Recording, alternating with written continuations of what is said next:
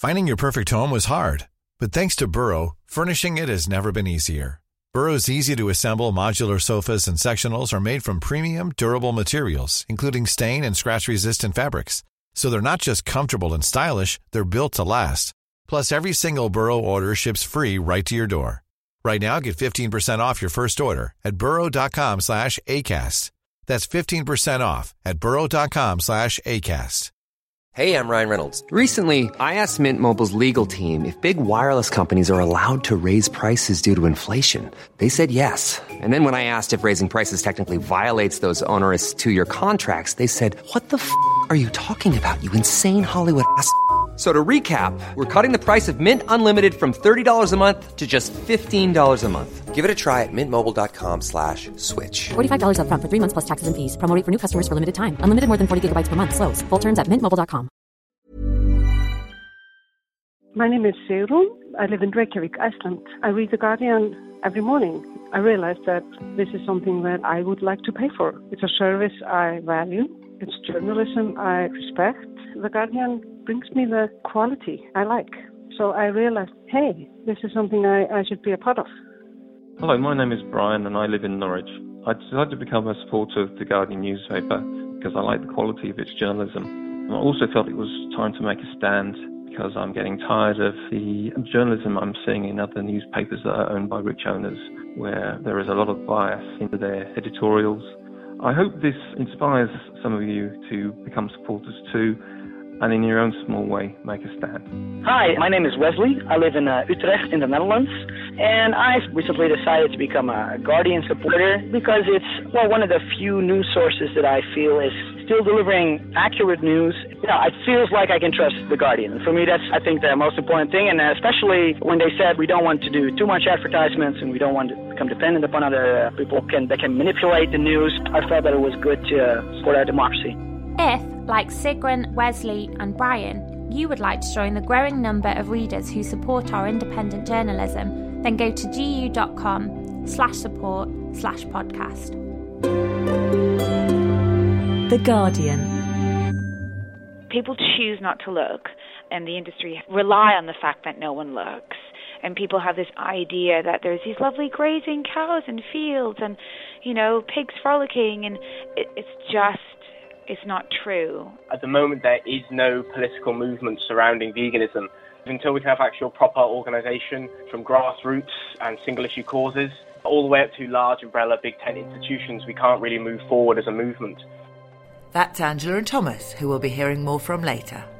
But first, welcome to We Need to Talk About Veganism, the latest of our monthly podcasts in which Guardian journalists and industry experts tackle a subject suggested by Guardian supporters and answer their questions on it. I'm Decca Aikenhead.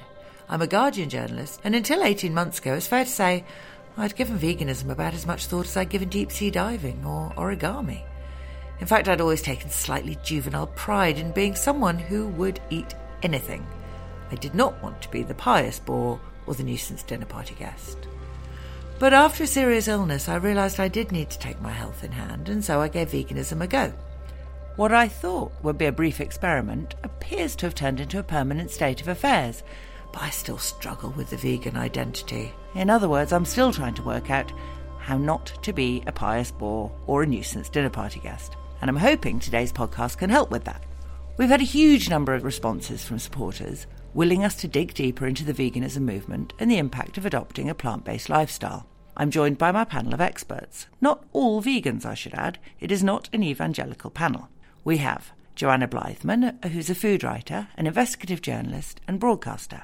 We have Damien Carrington, The Guardian's environment editor. We have Mira Soda, a food writer and author. She writes the weekly Guardian column, The New Vegan, although she is not vegan herself. And we have Rosie Wardle, who's Programme Director of the Jeremy Collar Foundation, and she manages the Foundation's strategic programmes to end factory farming.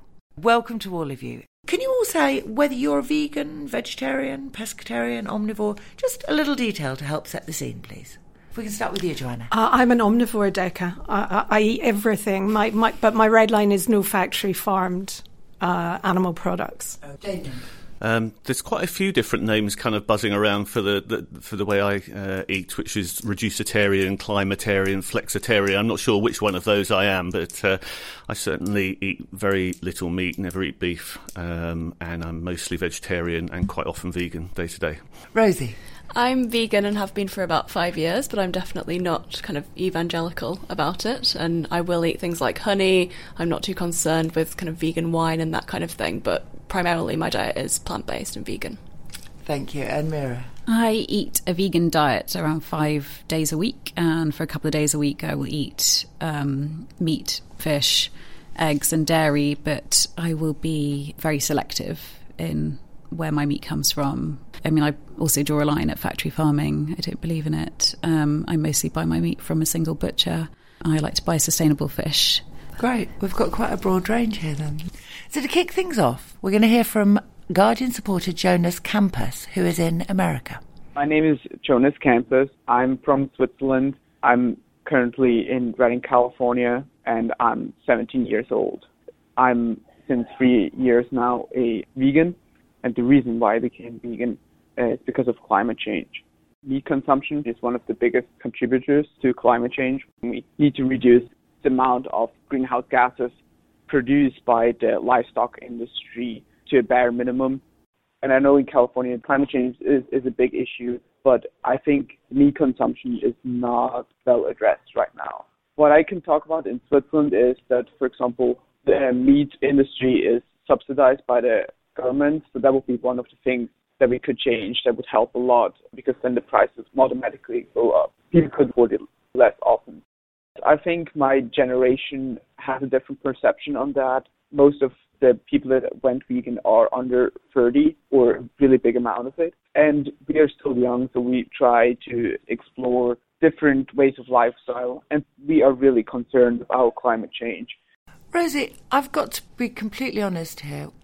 Before I became a vegan, I had no idea about the relationship between meat eating and climate change. Can you just explain a bit about what Jonas was talking about there? What is the contributory cause towards climate change of a meat-based agricultural economy?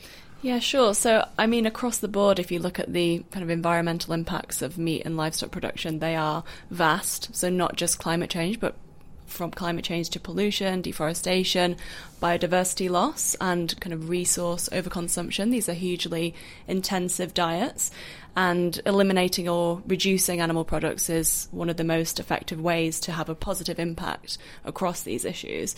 So if you look at the climate factor alone, as Jonah mentioned, I mean, 14.5% of all anthropogenic, caused by humans, greenhouse gas emissions are created by the livestock sector. So that's more than the global transport industry, all cars, planes, trains combined. And did you say cars, planes, trains combined? Yeah, so the whole global transport industry is around 13%, livestock's around 14.5%, which is substantial. And if you look at methane in particular, which is obviously there's concern around methane as a greenhouse gas, given that it has higher global warming potential than carbon dioxide, over 20 times that global warming potential. Livestock causes 39% of global methane emissions, so it's huge. And it's now kind of well established by research bodies and NGOs, Chatham House, for instance, that we need to address meat consumption, dairy consumption, and livestock production across the board in order to kind of stay within a 2-degree warming limit and that kind of dangerous 2-degree temperature rise. And that's the current situation, which is scary in itself. But if you look at the kind of trends towards increase in meat consumption, particularly in developing countries, that becomes even more startling. I mean, if you look at global meat consumption, it's expected to rise 76% by 2050, if you look at projections currently, and that's against the 2007 baseline. So we need to kind of make severe cuts in that trend in order to tackle climate and all the other related impacts. What I don't understand is, how can it be that everybody knows about the implications for climate change of transportation, and a surprisingly small number of people would be familiar with these extraordinary figures that you've just said? I mean, I know it's not an either or nor, but how is it that fossil fuels has had such a loud voice, and the question of an animal-based agricultural economy having such a small voice in this? Well, I think the research around this has only kind of become more in the public eye in the last couple of years, whereas the impact of the energy sector has been known about longer term. Also, I think it's a matter of the fact that diet is a very personal thing for people, and whereas, it's easy to kind of campaign around energy and change in fossil fuels, for instance, when it comes to diet and choices for what people are eating every day, then that's a kind of more sensitive issue which perhaps governments haven't been as willing to get involved in. Damien, you're nodding. Yes, no, I agree. So there were two things that got me interested in this whole area maybe 4 years ago. One was the Chatham House report, which Rosie alluded to, which showed that on current meat consumption trends as people get more wealthy around the world, there is literally no way we can beat climate change unless we deal with meat. Right, that was pretty stark. The second thing was the film Cowspiracy, which people will have seen or they haven't seen, which has its flaws and it has its real strong points as well. And one of its strong points is addressing the question you just asked, Decca, which is why don't people know about it? Because if you're an environmental NGO campaigning on climate change, telling people to not fly, not drive, have fewer children's tough enough without saying don't have a beef burger.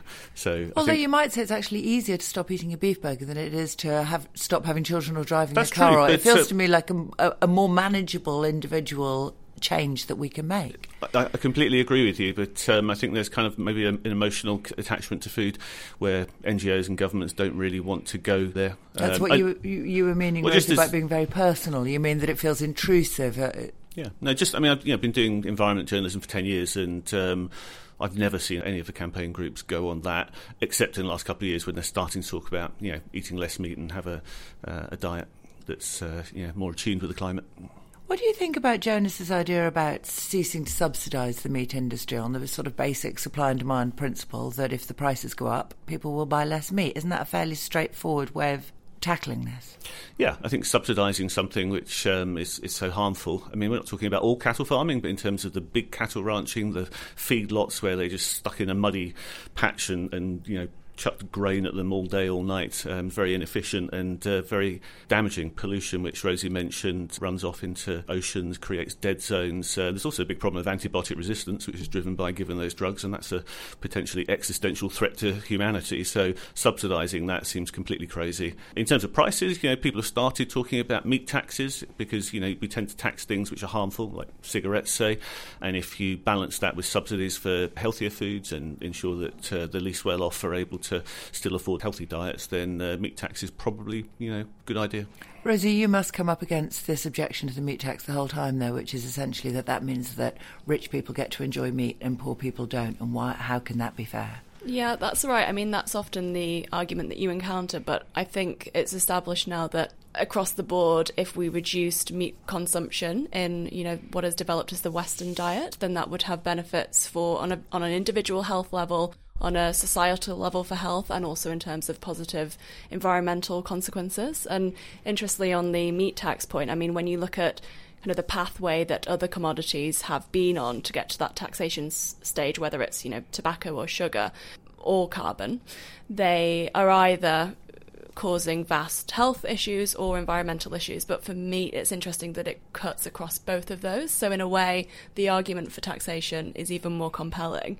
At least the subsidisation question needs to be addressed, I think, because right now the cost at the supermarket doesn't reflect the true costs, and we're having really kind of excessive subsidies across the supply chain, particularly on the commodity side when it comes to feed crops for animals, which is kind of driving this monocropping culture where all the crops are going for animal feed. So the government can do one thing, which is to stop the subsidies. But obviously, if we follow the analogy with climate change and emissions, the government's done a massive amount in trying to invest in green energies. What's it doing in terms of trying to invest in smart farming, invest in the development of sort of plant-based protein alternatives? Not a great deal is the answer, but it is starting to come onto the radar in that in the UK at least we have this moment of change, which is Brexit, and there's talk about trying to encourage public money, the subsidies going for things called public goods. So there's a bit more interest in looking at that, but really not a great deal up to now. Yeah, I would agree with that. I mean, I think we're seeing much more movement from companies and business rather than from governments, which is interesting. And surprising, one might think. Yeah, I mean, I think mainstream food companies are embracing this, the trend that we're seeing in the growth of plant-based food and flexitarian diets, but also acknowledging that as businesses, they're having huge impact if they're reliant on animal proteins, and that in order to future-proof their business models, they really need to shift that reliance and develop a more diversified protein offering. And is this a generational thing now that voters of Jonas's age are simply going to be demanding from the government that they do that in a way that possibly voters of my age and older simply aren't? Or am I being too complacent in thinking that we can just wait, that the argument has already been won? Oh, it certainly hasn't been won, and as an environment writer, you see the urgency of these issues every day, and this is a particular issue which action, both from governments, although they can be slow to regulate, but as Rosie says, companies are moving and people are moving. The thing is, you expressed that yourself, once you've tried eating less meat, it generally works out pretty well. It's quite a nice experience. You experiment more in the kitchen, you find new recipes, you end up kind of discovering things like nutritional yeast flakes and liquid smoke and all these crazy ingredients, and it's quite fun. So I think actually it's moving pretty quickly, but it can't really move quickly enough given all the problems that meat-based industry causes. OK, let's move this on now, and we're going to hear from Guardian supporters Angela and Roisin, who contacted us with their thoughts on animal welfare. My name is Angela Gasparetto. I'm originally from Canada, but I've lived in London for the last 13 years. I became vegan about 3.5 years ago. I was vegetarian since I was a child. The primary reason for me is for the animals. When I learned what the dairy industry was, what the egg industry was, it was an immediate shift. There was no transition for me. Yeah, going back to that disconnect, like meat is presented to, the buyer in the grocery stores in clean plastic wrap. There's no veins, there's no blood, there's often no bones, like nothing to reveal where it came from, which is a slaughterhouse. And before that, the industrial farming, 9 times out of 10, if not more than that, they've come from a really horrible, horrible life. And milk presented to the consumer clean of blood and pus, away from the dairy cows who are continually over and over again impregnated, only to have their calves taken away from them, often emaciated, crippling at the end of their lives, eggs presented in like neat cartons away from the horrendous conditions that laying hens are kept in. Even if they're called free-range hens, chances are they're in a big, huge warehouse, no access to the outside. People choose not to look, and the industry has really jumped on that and rely on the fact that no one looks. And people have this idea that there's these lovely grazing cows in fields and, pigs frolicking. And it's not true. It is a horrific, horrific industry. My name is Roisin Macaulay. I work for an organisation called Animal Charity Evaluators. We try to find and promote some of the most effective ways to reduce animal suffering. And one of the more promising and unique approaches that we've seen is to try and pursue legal personhood for non-human animals. The organisation that works on this is called the Non-Human Rights Project. They litigate on behalf of great apes and elephants and some marine mammals. Normally it's the animals who are more charismatic and more likely to generate empathy from the wider public. It's difficult to say whether gaining legal rights for a chimp or an elephant will ever trickle down to farmed animals, so pigs and cows and chickens, those in animal agriculture where there is vast and immense amounts of animal suffering. And it could be possible. We do need to have more public support, more anti-speciesist attitudes within the public to then be able to get the legal and permanent improvements in the ways that animals are treated. Joanna, this emotional disconnect that Angela refers to, the people choose not to look syndrome, what do we do about that? Do we just not like knowing where our food comes from if we think it's going to make us uncomfortable? I have to backtrack quite a lot, Decca, because I'm concerned already in this discussion that we've talked about meat and agriculture in a very generic way, using global statistics which are, liable to be at least controversial. They're not set in stone, and I find it So do you mean that the yeah, picture is much better in this country? Well, certainly, first of all, what we're seeing now is we're seeing a whole new generation of vegans who have been radicalised online by documentaries like Cowspiracy, What the Health. people who haven't got, to come back to your initial question, much understanding of how any sort of food is produced, let alone meat, who have been emotionally engaged with this, which I would say is worst case scenario, broad brush, highly selective. A lot of it is not much more than propaganda. This has allowed a sort of elision of very different styles of meat production. So you have now the impression a lot of British vegans think that animals in this country are kept in feedlots. There are no feedlots in the UK. Doesn't exist. They do in the States, but they don't exist here. We don't use growth hormones for dairy cattle. Now, obviously, I've said at the beginning, at the outset, that I'm totally opposed to factory farming of livestock, but sustainable farming, organic farming, which is pasture reared, actually seems to me to be long-term a much more sustainable option than the sort of vegan vision, should we call it plant-based in inverted commas, which is actually not challenging in any way an industrial farming model as far as I can see. So when, Damien says that he's excited to be able to use liquid smoke, I mean, I grimace, because this is just a completely synthetic chemical. There's got no real anything in it. I'm sure that if you were to backtrack and trace the sort of pedigree of liquid smoke, you'd find a lot of animal suffering, not least testing and all sorts of things. I think we have to remember that if you're not going to have meat, and as I said, I'm making it clear that I'm talking about well-produced meat. If you're saying no meat at all, it's totally bad under any circumstances, then you're going to have to find a lot of protein to feed people.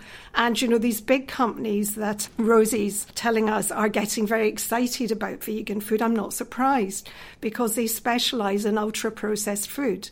And as we all know, food processing is a license to print money. That's how you add value to anything. So a potato, there's a limit for how much you can charge for a potato, even if it's a boutique variety and hand washed by virgins in spa water and sold by Marks and Spencer's.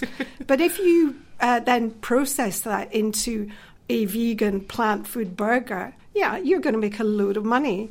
So my plea to everyone here and in this discussion is to try and refine it, because I think I can agree with a lot of old-style vegans. I don't share their ideological position, which it's wrong to kill an animal. On that, we disagree. But in other ways, I very much respect them. I think they're thoughtful people. I have to say that I think the new sort of vegan script is facile. It doesn't dig deep enough. It isn't nuanced enough. And it is very much I've got my line and I don't want to be troubled by statistics, facts, or any sort of refinement of that argument. And I don't think that's good enough, to be honest. And Joanna, you used the phrase that they're being radicalised online. Yeah. And which I assume you're talking specifically, there are these documentaries like Cowspiracy, Earthlings, Forks Over Knives. In your view, are these documentaries irresponsible propaganda, spreading irresponsible propaganda and lies? I don't blame them for trying to do it. What I do is that so many people are taken in by it. Or, talking about Damien here, but, an environment correspondent who has a very, to my mind, sophisticated and knowledgeable specialist view on his area, but has this still, this emotional appeal from these documentaries, which I think, I'm not saying they're irresponsible. What I'm saying is if you actually take them to pieces, and I would say if anyone is interested, they should look at Nina Teicholz, who has had a good look at What the Health, and, looked at all the talking heads, who the people are, what their backgrounds are, what their credentials are. It really, you can ride a cart and horse, sorry, that's perhaps a unfortunate image, through those arguments. So all I'm saying is, we can't sort of go into the detail here, but all I'm saying, can we please have a sort of reading book 2 level conversation? Because if it's going to be, all meat is bad, veganism's the coming thing, it's only a matter of how it happens and when, then I, for one, am sort of, I'm sort of stranded here because I can't really. I think those are not the real issues. And it's based on a false premise. That whole. It's based on a false and unsubtle premise, and I also think it's counterproductive because what I want to see, and I was pleased to see Rosie talking about her institute is concerned with ending factory farming. She didn't say it was a vegan operation. She said it's ending factory farming. And this is where we can all agree. This is the enemy, factory farming. So veganism isn't the only alternative. No, and I think it's very polarising because new wave vegans seem to have a very much, you're either for us or against us. And actually, now it's getting silly. I mean, I'll give you some examples.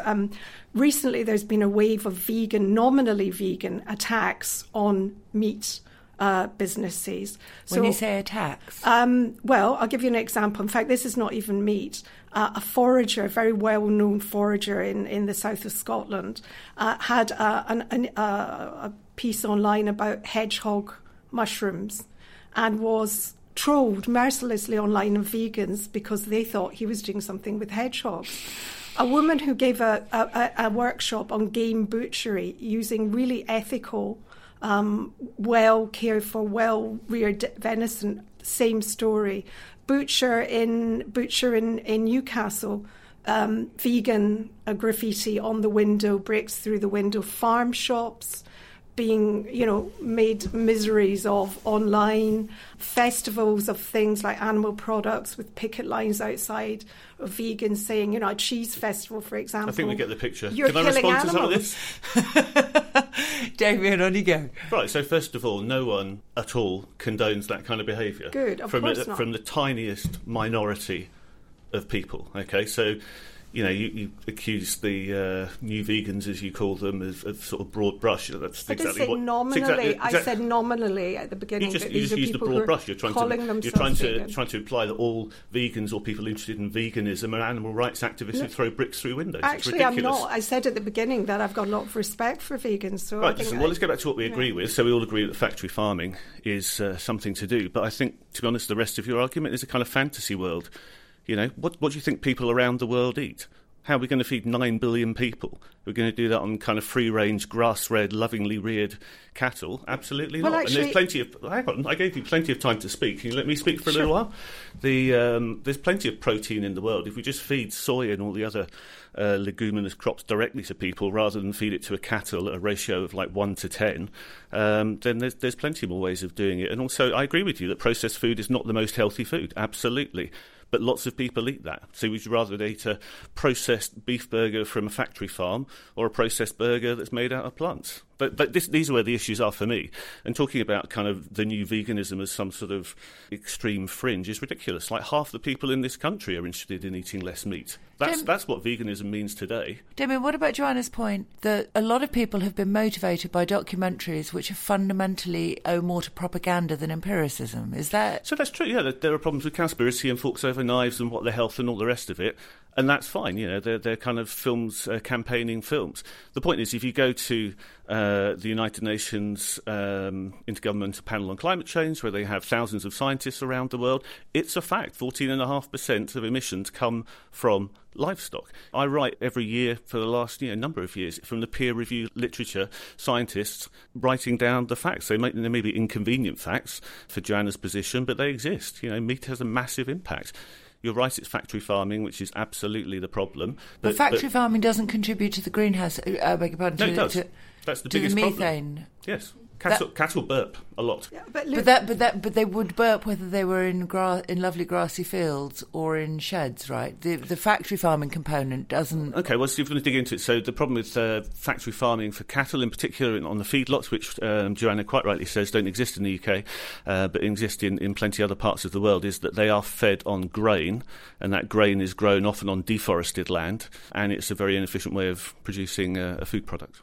I want to pick up the point Roisin was making about legal advocacy for non-human animals. And they've had some success in Argentina and Colombia with a bear and a chimpanzee held in captivity. But are we really going to see this extend to people feeling that rights should be accorded to a cow or a sheep or a pig or any other farm animal? Is this a serious proposition, or is this kind of slightly anthropomorphic fantasy? Well, animals under European law are already regarded as sentient. i.e. feeling pain, and therefore that would imply that welfare was paramount. And I know that there was an attempt, I think, that could have fallen out with Brexit, but I think good organisations like Compassion and World Farming fought that one off, I think. I hope That's I'm right there. So it's not as if we have a legal system that says, yeah, you know what, animals don't matter, you can do whatever you want with them. And I really do think that to have a meaningful discussion about meat eating, dairy, egg production, we really can't start talking about chimpanzees, or this is a sort of philosophical argument, it's ideological, sorts of things. I think we have to try and be a bit sort of calmer and more level-headed, a bit more practical about it, really. I mean, the thing I'd say is that, there are three reasons for being interested in this. One's about animal welfare, one's about your health, and one's about the environment. And the people you meet, and I've met plenty of them who come to veganism through a desire to end the suffering of animals, they have a different relationship, a different way of thinking about animals. They feel them as equal beings, and that's how you get to this line of, human rights for chimpanzees and things like that. But these are a very small minority, and so I think in terms of dealing with the very big issue of factory farming and the impact of meat on the climate, that's not really, for my mind at least, a helpful way to go. You're listening to We Need to Talk About Veganism. Coming up in the second half, we discuss the changing perception of veganism, the effect of big business, and what might be holding the movement back. Tired of ads barging into your favorite news podcasts? Good news. Ad-free listening is available on Amazon Music for all the music plus top podcasts included with your Prime membership. Stay up to date on everything newsworthy by downloading the Amazon Music app for free, or go to amazon.com/news ad free. That's amazon.com/news ad free to catch up on the latest episodes without the ads. Finding your perfect home was hard, but thanks to Burrow, furnishing it has never been easier. Burrow's easy-to-assemble modular sofas and sectionals are made from premium, durable materials, including stain and scratch-resistant fabrics. So they're not just comfortable and stylish, they're built to last. Plus, every single Burrow order ships free right to your door. Right now, get 15% off your first order at burrow.com/ACAST. That's 15% off at burrow.com/ACAST.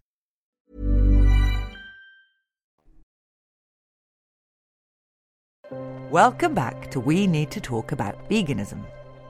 In the first half, we discussed factory farming and veganism's potential impact on climate change and animal cruelty.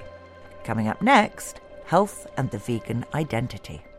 Well, let's move on now to this question of the health benefits of veganism, and we've heard lots of supporters who've urged us to focus on that, and we've got two here. There's Jackie and Dorothea with their thoughts. Well, I'm Jackie Martin. I work privately as a nutritionist with a science degree in human nutrition. Veganism for me comes from the health point of view first. I would just like to talk about the China study a bit, where research has been done on a large country with different populations of people eating a different diet. And the results that came out of that was that people who eat a high animal protein diet are more likely to get cancer, heart disease, diabetes and obesity, for all sorts of reasons. I would also add that doctors do not get a lot of training on nutrition. So it's highly likely that doctors don't know about this either. They get a huge amount of training on drugs, and there's a huge amount of funding from drug companies. So there's not a lot of research going on in the protective effects of vegetables and fruit, for example. So we're up against it, really. We've got this huge animal industry around the world that is like protected. And also human nature is that we follow the diet that we've always had, that our parents had. So it goes against the grain to say to someone, don't eat too much animal protein.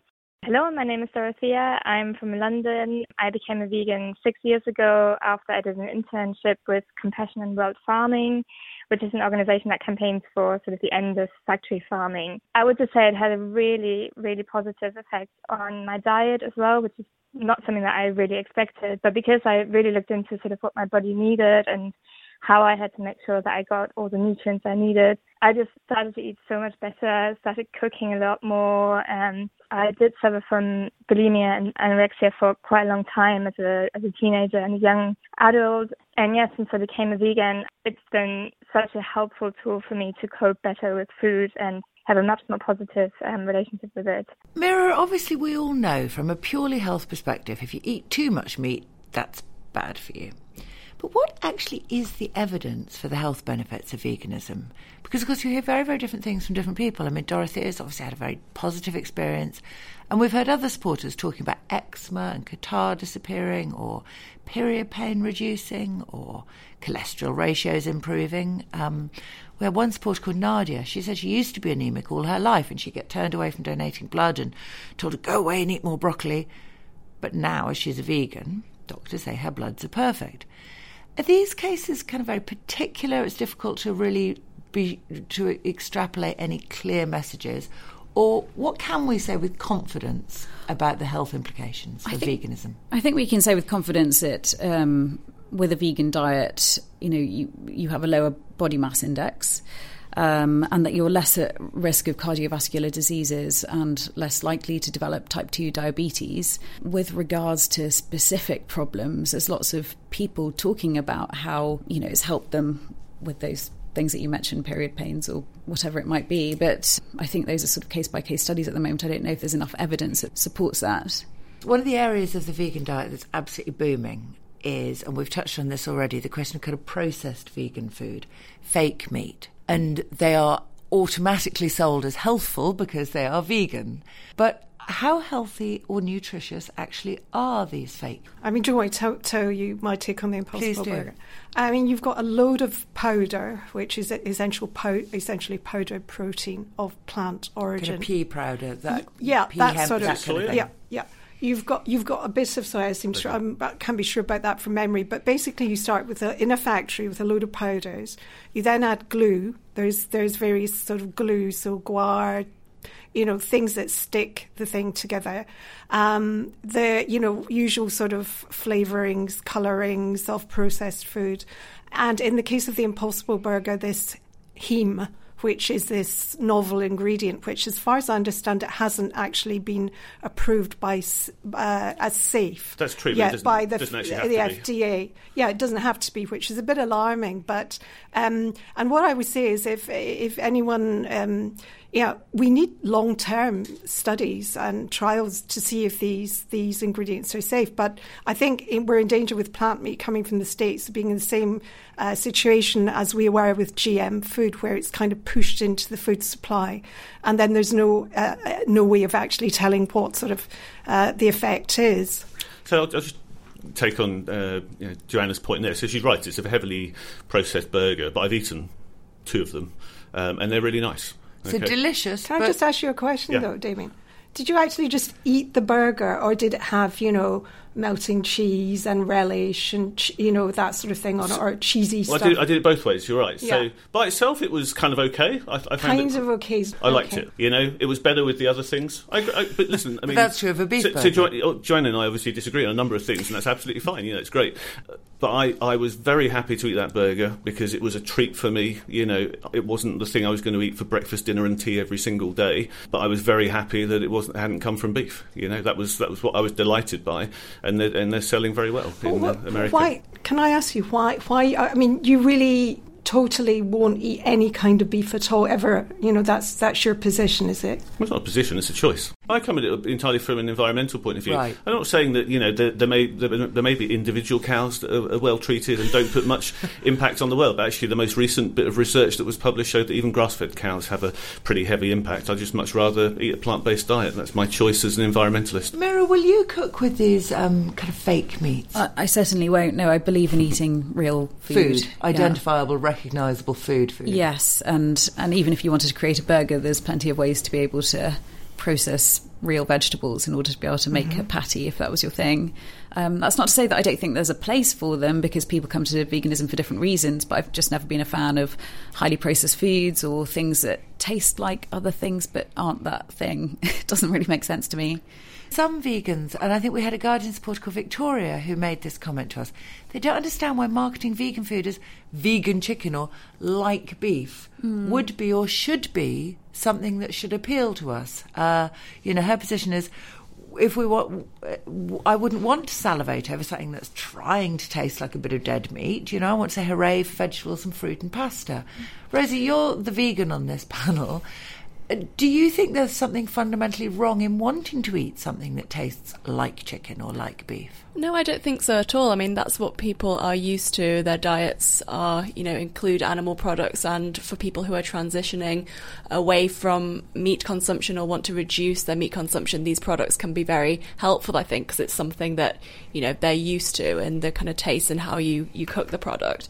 And I think going back to the conversation before about these new companies that are coming out with these more advanced plant-based products which are emulating meat in, the nutritional profile, perhaps not, but they are emulating the look and the taste and that kind of sensory value that you get from meat. But they're not trying to be health products. I mean, they are burgers, and they're trying to be a product for someone who wants to eat a delicious burger now and again.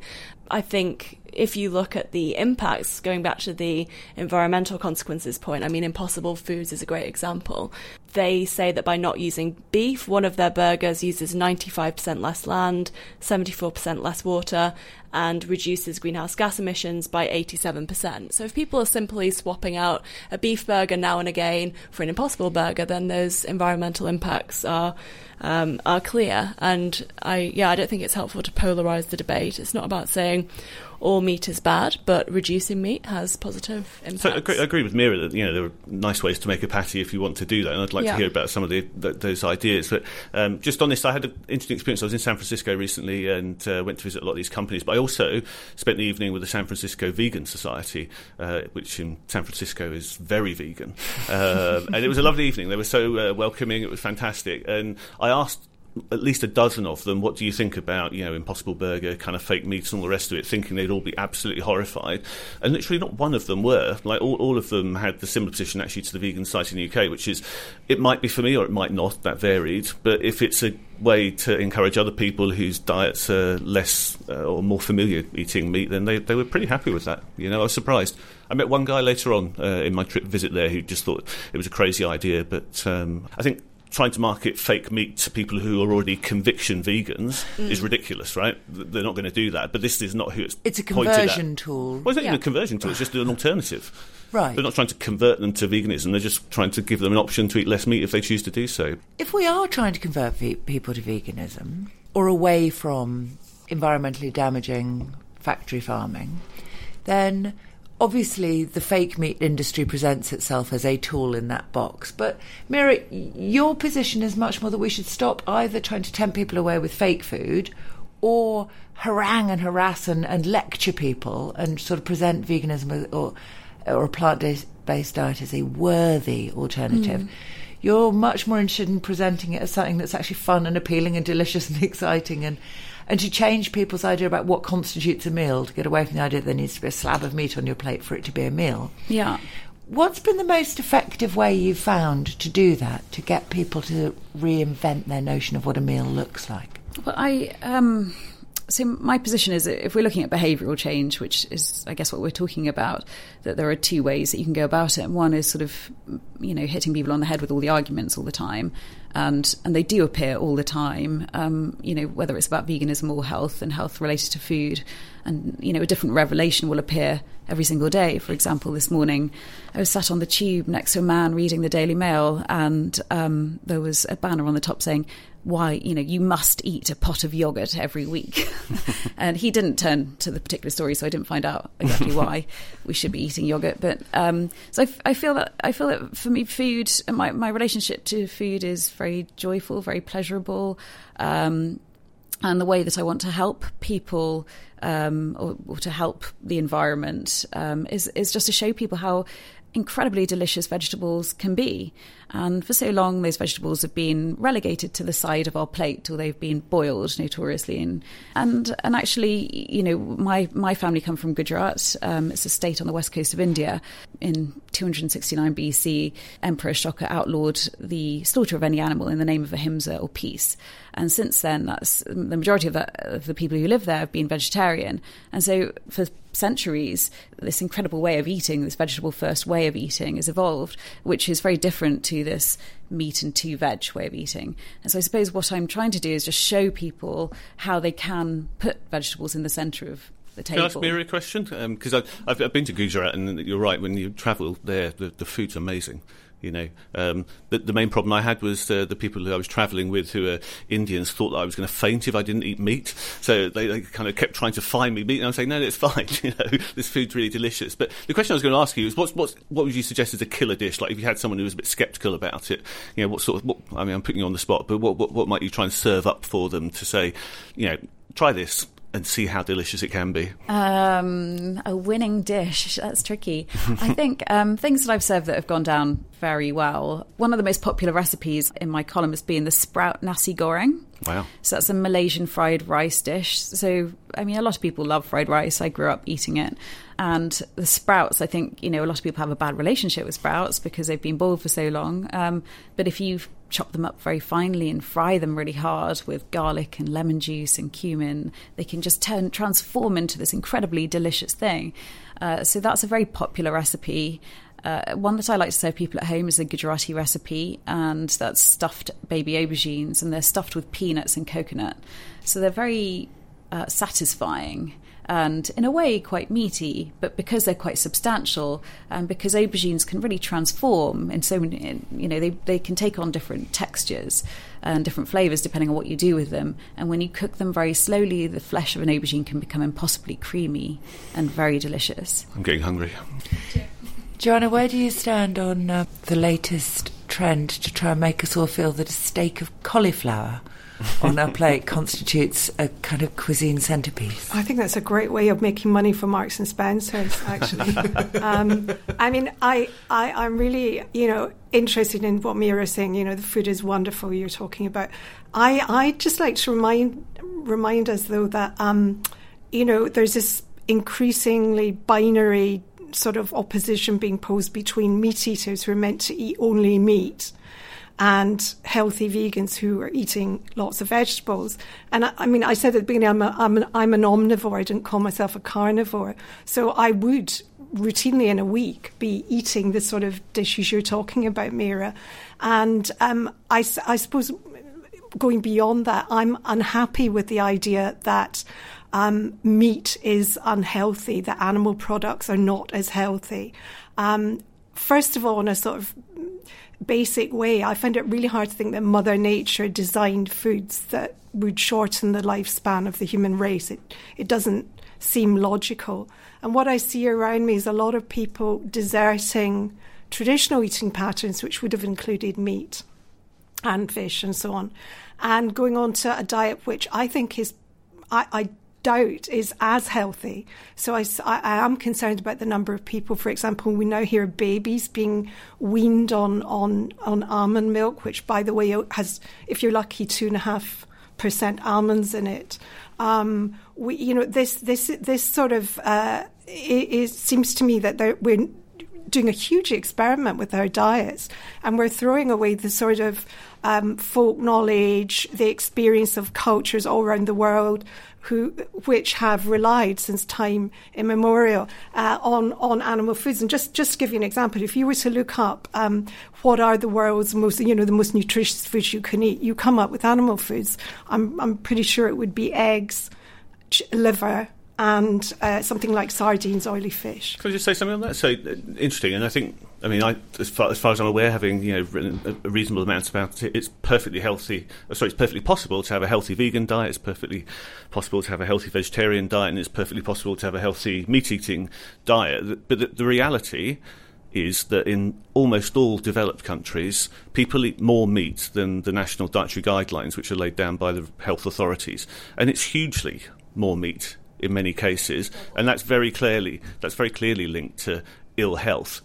Bacon in particular, because of the way they cure it, because it's not Mother Nature's provision, it's this kind of curing process which is rather damaging. So I think it's perfectly possible to have a healthy meat diet, but it doesn't have a lot of meat in it. Yeah, I'd agree with Damien. I think making the debate binary isn't helpful, and actually for me the most interesting thing in terms of the developments that have happened the past couple of years is that growing section of the population who want to reduce their meat consumption. They're not eliminating it entirely, and this kind of movement of flexitarians which has developed, and I think that shift is supported by analysis by various organisations such as the World Health Organization, who have said, reducing red and processed meat in particular results in improved health outcomes.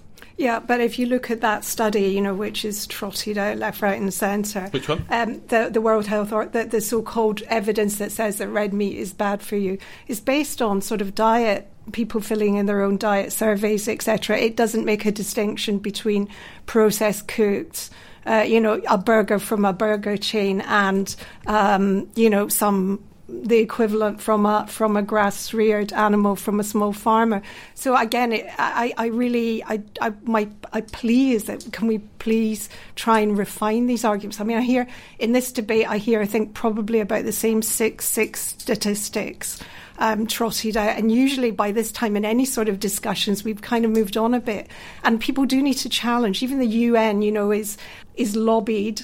And it's not lobbied necessarily by small-scale farmers. It's lobbied by big companies with financial interests, and they're often corn companies and companies that produce grains, and they're really very happy to get in on the sort of the plant-based vegan. So we should also say that the meat industry is a massive subsidised lobby around the world as well. They're hardly going to be twisting the arm of the WHO, who are a pretty respectable organisation. I'd like nothing like the clout of. Joanna, I'm going to move this on from the question of health and the environment and economics to the more personal question of the social identity of veganism. We're going to hear from a supporter called Olivia on the subject of vegan identity, and then Dorothea, who we just heard, who has a question on this as well.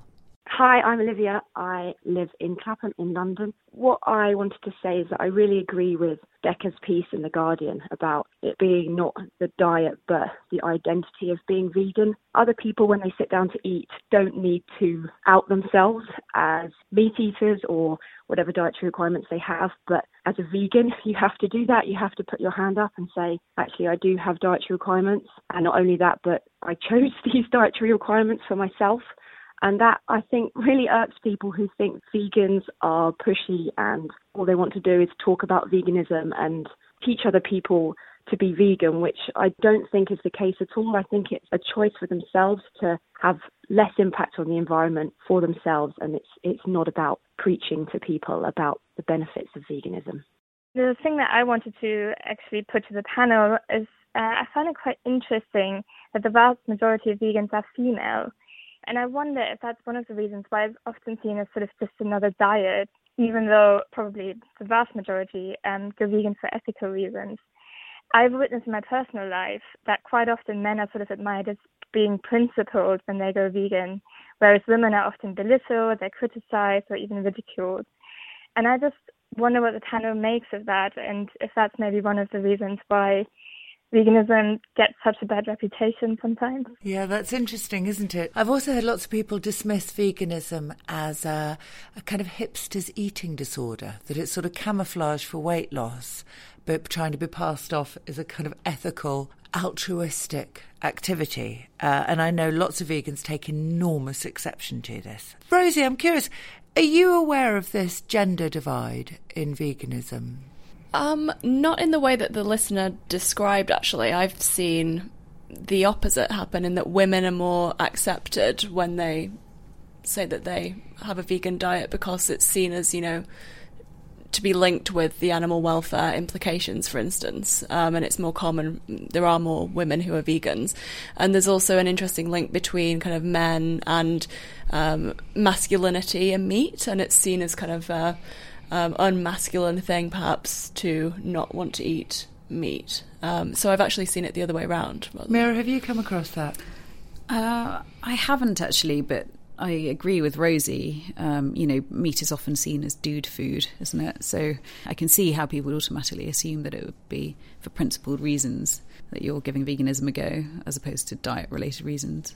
I think in terms of going to friends' houses, say, and being a pain, saying, you're a vegan, like, we're a nightmare. My wife is vegan, my daughter's celiac, and I don't really mind, but we're kind of in between. Never come to anybody's No, exactly. house, Well, I'm not coming to yours, am I, Decca? But the thing is, if Do you not mind showing up as a family and being that really annoying family at the dinner table? Does that not bother you? No, because I think the actual experience is different, right? So if someone likes you and cares about you enough to invite you to their house, then they're presumably willing to, make an effort with what they feed you. I remember a friend of mine who was a vegan turned up to meet his girlfriend's parents for the first time, and his mother had obviously been so freaked out by this. She said, "Hello, vegan," when she met him on the doorstep, rather than "Hello, Alan," which was actually his name. So I can kind of understand that. But actually in the broader terms, which we're generally talking about, that half of people who are interested in eating less meat, most of them are flexible. Joanna, what do you think? To come back to your original question, I do think there is a sort of newer constituency of younger people who are concerned about weight and think that a vegan diet is sort of morphed into a new sort of diet eating plan that's going to take that box. And what I see is a lot of people living on a very, very high carbohydrate diet. And again, I would differ from the argument that, meat and animal products make you fat. I would say that there's now very good evidence that high carbohydrate diets, particularly refined of the kind you get in vegan products as well as ultra-processed foods, are, pushing obesity, type 2 diabetes and so on. If you are going to be a vegan, I think you need to be a cook. I'm with Mira on this. You have to cook. You have to understand food. If you just want to go in and behave like the average uninformed meat eater and pick up any old packet off the shelves, then I don't think you're going to end up slim, and I don't think you're going to end up healthy either. Yeah, I think we're in a whole new playing field when it comes to vegan food and understanding what's healthy and what's not. There's a lot of recipes that I look at that they use, a lot of peanut butter, for example, huge quantities of peanut butter. And, I used to work for a charity looking into malnutrition, and pulpy nut is peanut butter. And it's the quickest thing that they could use to feed malnourished children to get them back up to a healthy weight again. So, vegan food isn't necessarily health food. And there's obviously a lot of deep fried junk vegan food around. OK, we're going to hear from our last three supporters about elements of veganism they feel are not helping the cause. My name is Ben Williamson. I'm Senior International Media Director for People for the Ethical Treatment of Animals, better known as PETA. Well, the number one thing that vegans do wrong is placing personal purity ahead of pragmatism. So we know that convincing just one more person to go vegan will save twice as many animals. And we know that the number one reason why people don't go vegan is that they don't think that it's a convenient enough thing, or they so-called can't give up cheese or ice cream or bacon or whatever it be. But instead of making it easier for them to help animals, we vegans often make it more difficult, because instead of encouraging them to stop eating all animal-derived products except for cheese, ice cream or bacon, we preach to them about the oppression of animals on farms. And then we go on about how we won't eat a veggie burger because of the bun, even though it's just a tiny bit of butter in a bun, which contributes to significantly less suffering than any non-organic fruit or vegetable, a plastic bottle, or about 100 other things that most of us use every day. Our obsession with ingredients is obscuring the animal suffering, but it's also essentially guaranteeing that those around us are not going to make any changes at all. But so in a sense, we've preserved our personal purity, but we're actually hurting animals. My name's Ros Webb, and I'm from London. I've been vegan for nearly 30 years for the planet and for everything on it. And I'm half delighted and half worried about veganism moving into the mainstream. So up until a few years ago, if you bought something vegan, it would have been pretty much guaranteed to have been made by a small ethical company. It was often fair trade. The packaging was minimal or recyclable. I could be pretty sure as well that the people who made it were treated well and well paid, and that the sort of planet as a whole was considered, as well as the sort of most basic definition of veganism being not eating animals. I'm worried that the more the big companies have pound signs before their eyes as their motivation, the more the compassion behind veganism that to me is the most important thing will get lost. Hi, this is Thomas Lewis from Birmingham. I want to bring up my belief that at the moment there is no political movement surrounding veganism, I believe until we can have actual proper organisation from grassroots and single-issue causes, all the way up to large umbrella Big Tent institutions, we can't really move forward as a movement. The best case studies for sort of movement building are the civil rights movement in the US and the gay rights movement in the UK. They have organisations such as the NAACP and also Stonewall. Forming organisations such as this would be far more beneficial. I feel as though if I wish to campaign for vegan school meals in my city, for example, there's nowhere in the UK I could go to actually get any legal assistance. The Vegan Society doesn't have a legal team in this sense. At the moment, it's an outreach programme. My question to the panel is, in what direction does the UK need to be going in order to have real vegan institutionalism and real community support? Rosie, I wonder if I can pick up with you Ben's point about this question of purity versus pragmatism. Is he right? Are vegans shooting themselves in the foot by being so consumed by the purity of their position? Well, I'd agree definitely with Ben's point that it's not helpful to be dogmatic about this, and actually the vegan movement should be inclusive and it should be about kind of meeting people where they are, and it's definitely a lot easier to get more people to reduce their meat consumption rather than getting a lot of people to go vegan. And indeed, that shift is what has been driving the demand for plant-based products and why we've seen kind of a broader availability of these kind of products on the market and companies looking into this as a way to drive growth. So I agree, but I think the interesting thing about the vegan movement now is that it has become inclusive, and I think, as Damien said before, that percentage of vegans who are very dogmatic about their approach, and it's a kind of all or nothing stance, is dwindling and is very small.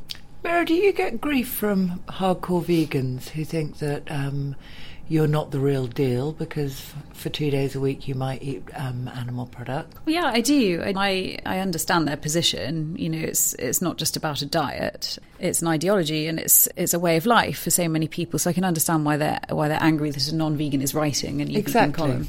And that makes sense. But my position is that I'm just trying to help people eat as many vegetables as possible, and I'm here to sort of show them how. And hopefully that is a useful tool, whether you're vegan or you're trying to reduce the amount of meat that you're eating, or that you're flexitarian. So I still think that's a useful thing. I think that point about purity kind of comes into what Ros was saying in the clip there as well, that she was, long-term, very committed vegetarian who was worried that, vegan, beg your pardon, who was worried that, the new vegan products are being produced by very large companies. And, Joanna talked about this before as well in terms of, being quite a profitable business. But I think there's a problem of purity there as well, in that we're not saying that everyone out there is going to be eating, kind of small artisan provided or produced food.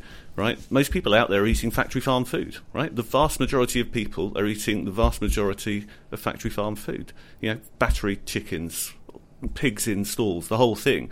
So, to my mind, and I'm sure others will disagree, but to my mind, replacing that with, a processed vegan product from a company which may be of size or may not be, that seems like a big win.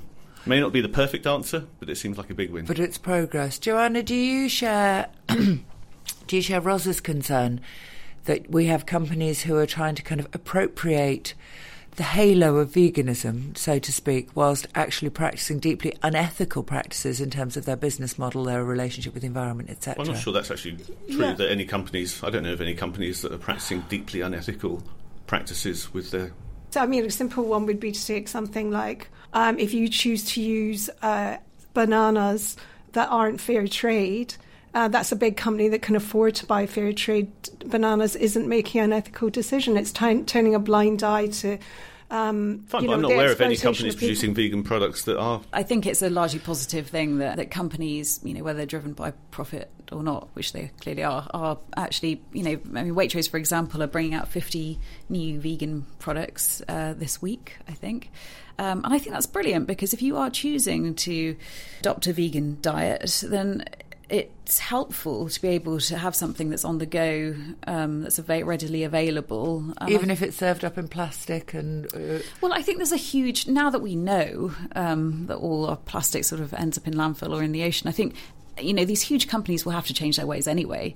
Whether they're selling a vegan product or an animal-based product. So it's just moving forward. And whether it can move forward quickly enough... I don't know. I don't know what the availability is of viable alternatives to package up food. It's obviously really disappointing when I, buy fruits and vegetables that they come encased in plastic. But it's very, I think these companies are making that, they're making investments in vegan food. They're helping people along with their vegan diet. It means that they can stay vegan if they're out and about and not at home cooking. I think there probably will be huge, there's a huge amount of pressure already on those big businesses to reduce the amount of plastic that they're using and to take a much more holistic approach. So that change will happen, whether it's happening now or not. Obviously it's not happening quick enough. Rosie, this question of us needing a stronger campaigning umbrella group or advocacy organisation. I mean, you are active. Your foundation works in this field. Is it true that does it feel to you as if you're operating in a world where you're all too politically dissipated and that there needs to be greater unity, or would you think that's actually not the case at all? I think that's changing actually.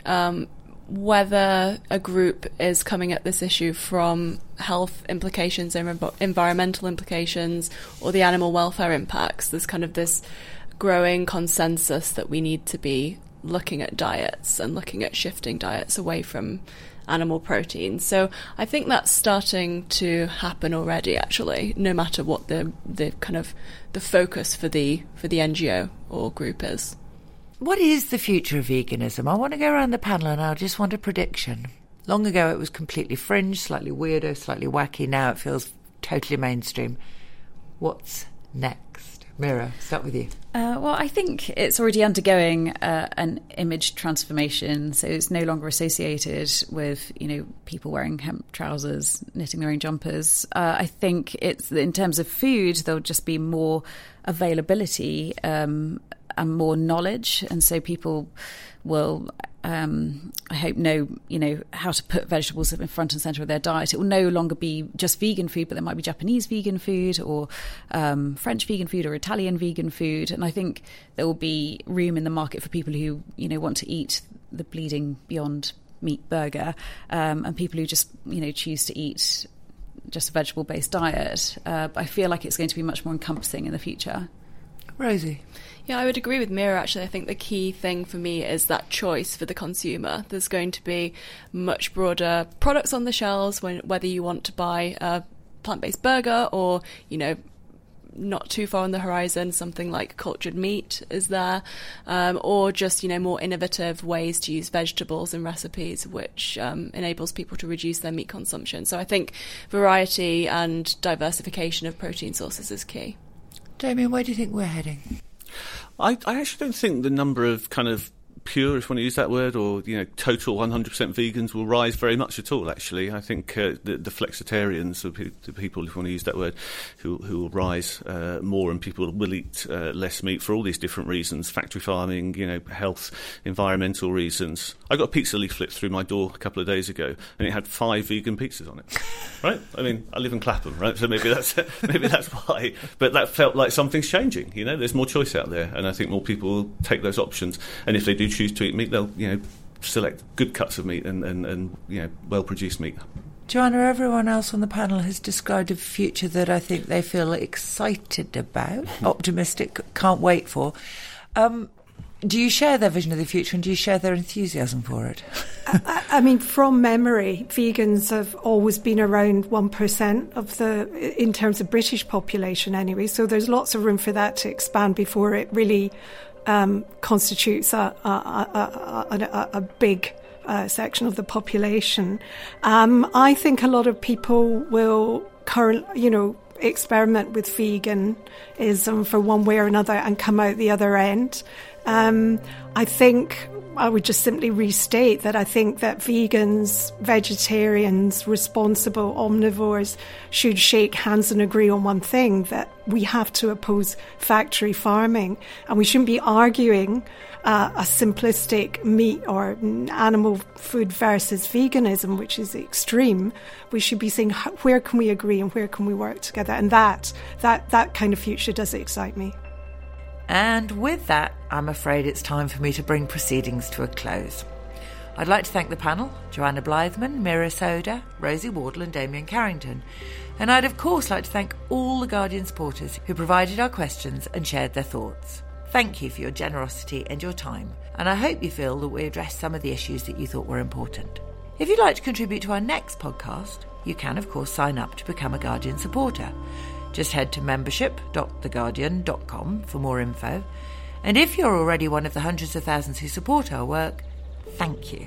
And do keep an eye out for the next podcast call-out in the next couple of weeks. If you'd like to email us with ideas for what we should tackle next, you can do that at weneedtotalkabout@theguardian.com. I've been Decca Aikenhead, and We Need to Talk About Veganism was produced by Stuart Silver. Until next month, goodbye. For more great podcasts from The Guardian, just go to theguardian.com/podcasts.